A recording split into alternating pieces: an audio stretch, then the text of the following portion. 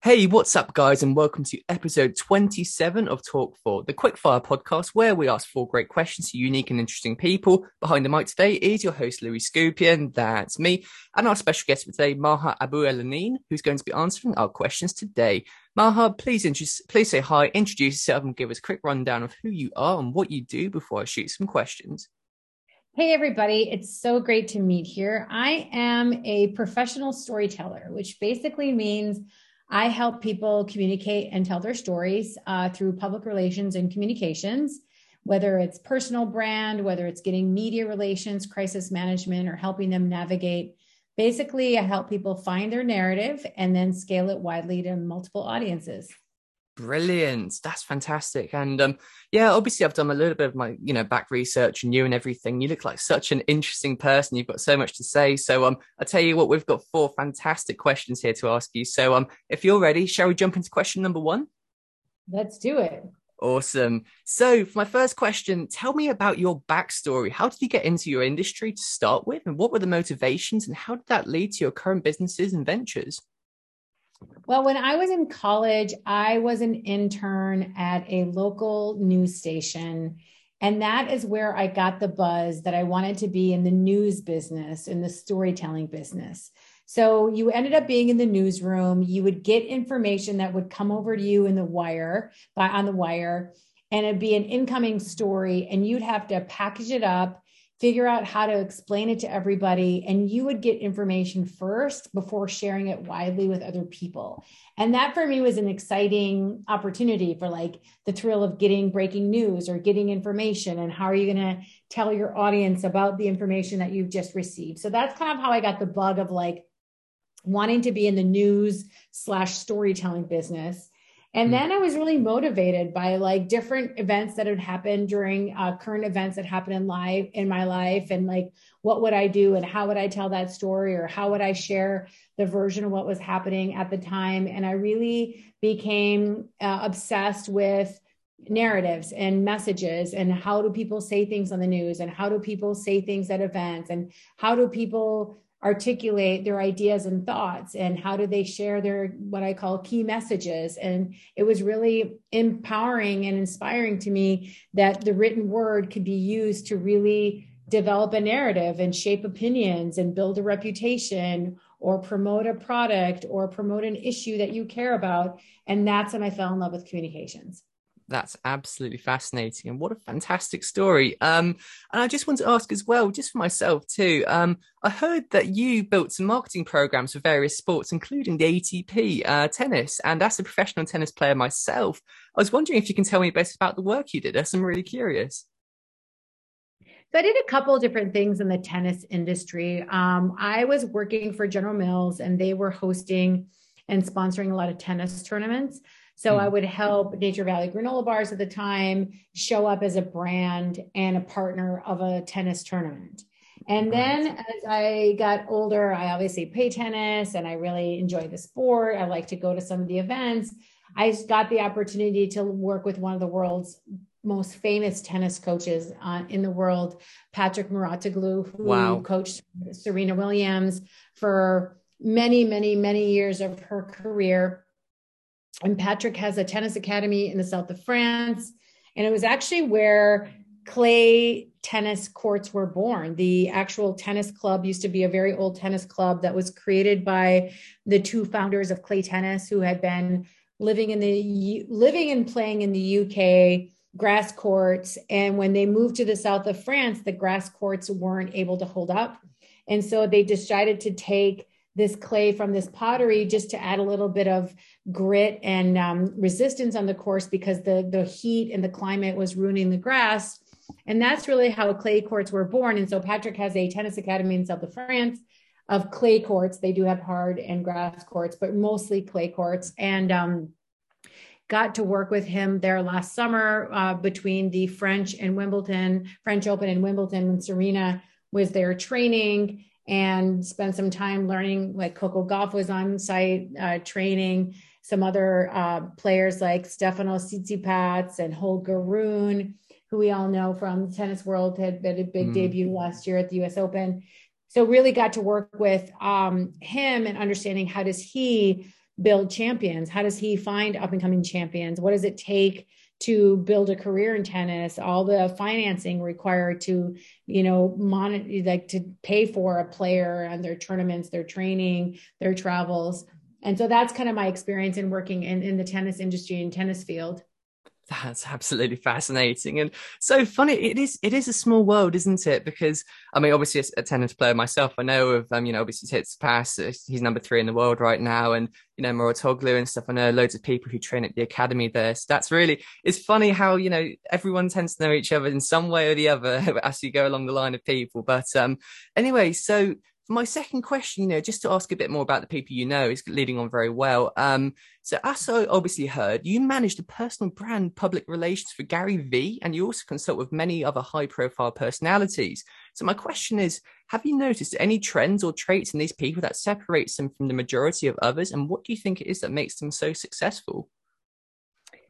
First of all, working with Gary is a really incredible experience. He is not your typical CEO or chairman. First of all, he's a genius when it comes to digital marketing and brand and social media and presence.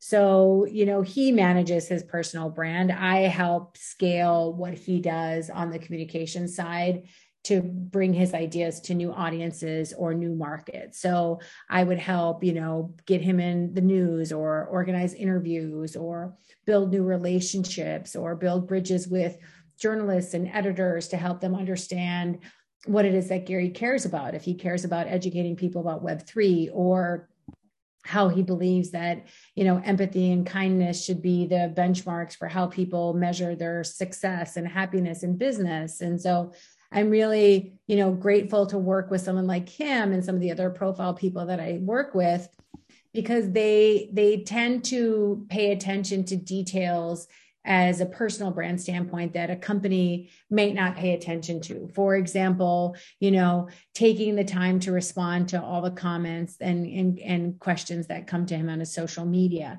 where another CEO or chairman might outsource that to somebody else to do it. Like they don't have time. Like he really believes that's the secret sauce of how he connects with his audience and how he gets learning about what his audience cares about or what questions his audience has the most. And then he tries to use that to address it in future posts. So I think the attention to detail that he brings is very different than a lot what other people would care about, because they don't have 4, 5, 6 hours a day to spend on time online responding to comments and stuff like that. So I think that's really one of the key differentiators. I think that's really, really important, stands out about him in particular.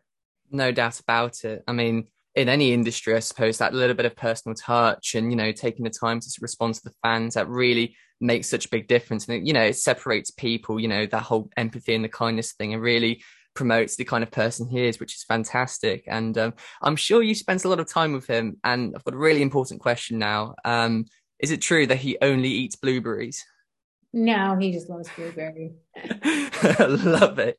Okay, yeah, that was a joke question. I know he obviously doesn't eat blueberries, but right. So for question number 3, to ask a bit about your expertise from your experience in the industry that you're in, how can brands and businesses develop and effectively tell their story? What is the key to doing that, and what are some of the top benefits?